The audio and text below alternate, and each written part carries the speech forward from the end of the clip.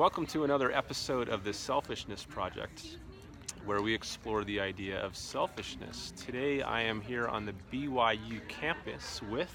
My name's Naoki Takamasa, and I'm a student here at Brigham Young doing EFY, which is a youth program for the youth of our faith.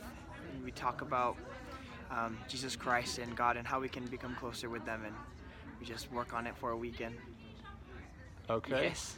So since you're doing this youth program, maybe I'll ask you about that. Does the issue of selfishness or selflessness come up at all in this youth program?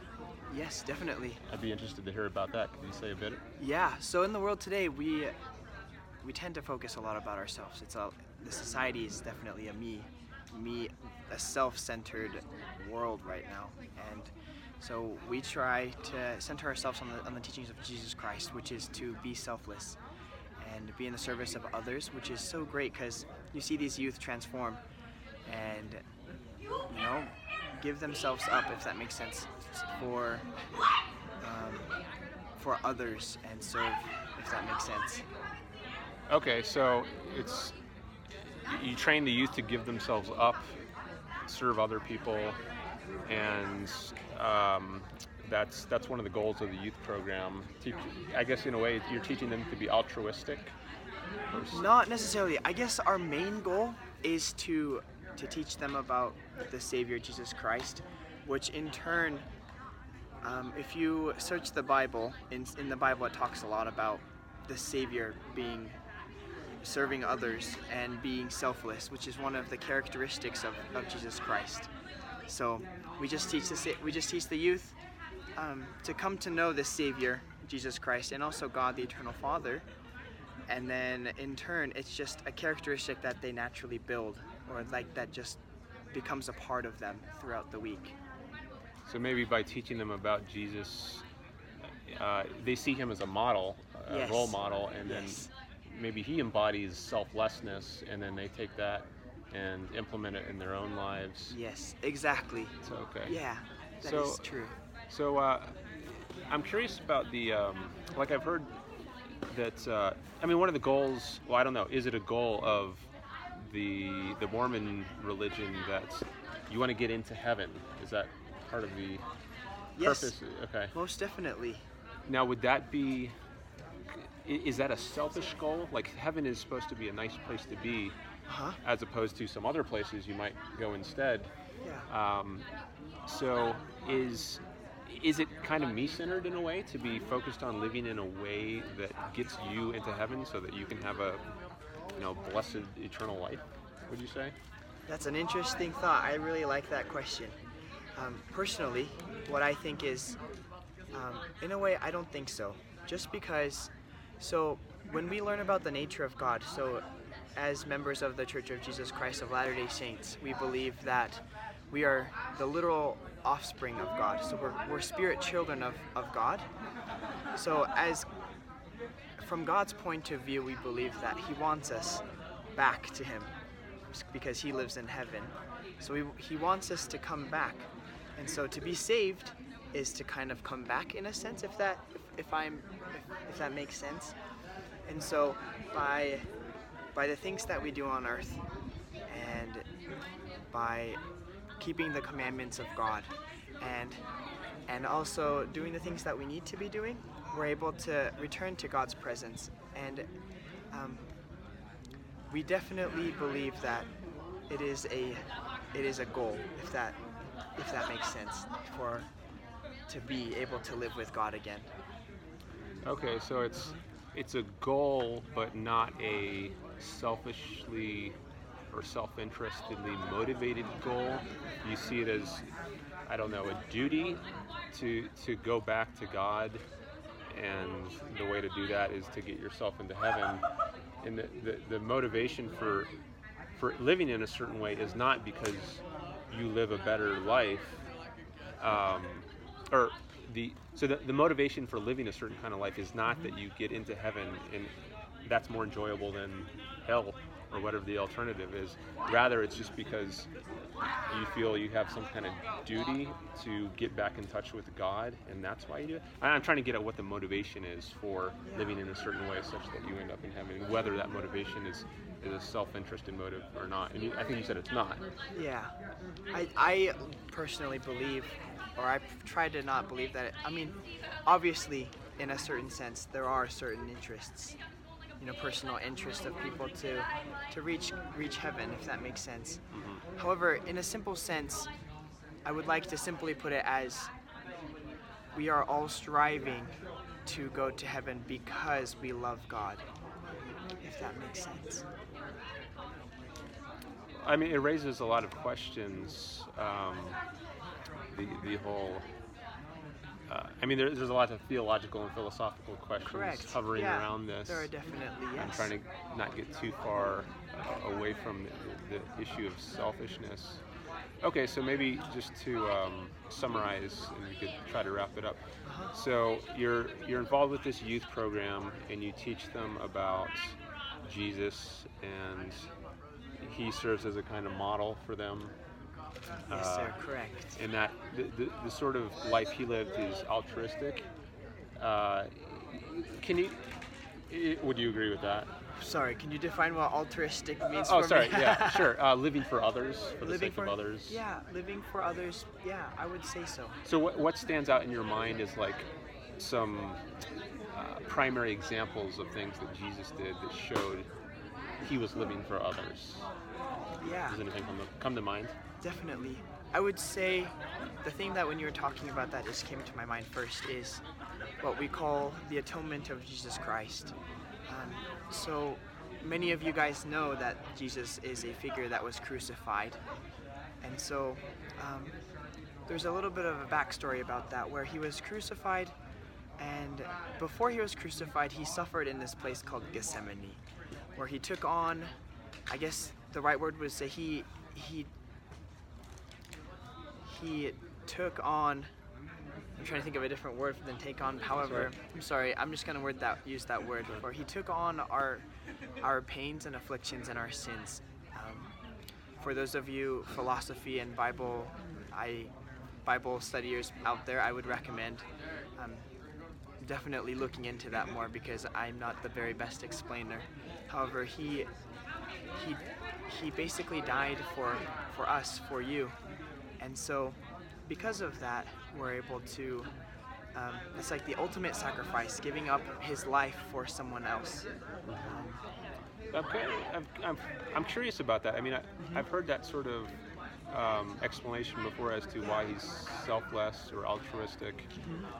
But my understanding of the history is that he was arrested by Roman soldiers or something at the behest of some Jewish members of the Jewish community in Jerusalem. So was he, when he was crucified, was he really trying to do something? Was he giving himself up in order to save others, or is it just that something happened to him? He was arrested, and then the Romans, they crucified him. So is it just that he was punished? I'm trying to see how is it that case of being arrested and then crucified, why should that be interpreted as self-sacrifice? Like if I'm arrested and I'm crucified and then I undergo that kind of punishment, I mean, that's too bad for me, but why interpret that as an act of saving others from their sins? Like how does that come into the picture? Do you have any thoughts on that? That completely makes sense. I think that's a fantastic question. So before the Savior was crucified, he began this process of the atonement, which caused so much pain. Sorry, let me explain that one more time. Sure.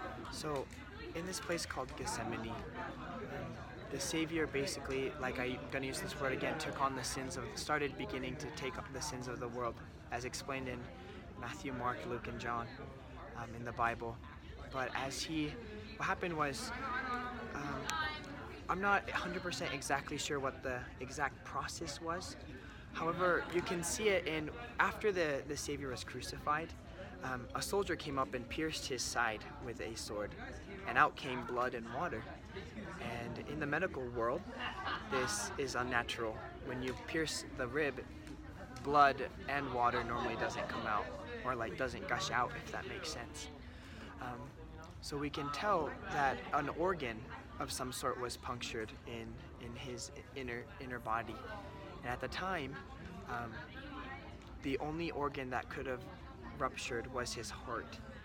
So what happened was, the Savior, in the process of taking up our sins and in our trials and our sadness,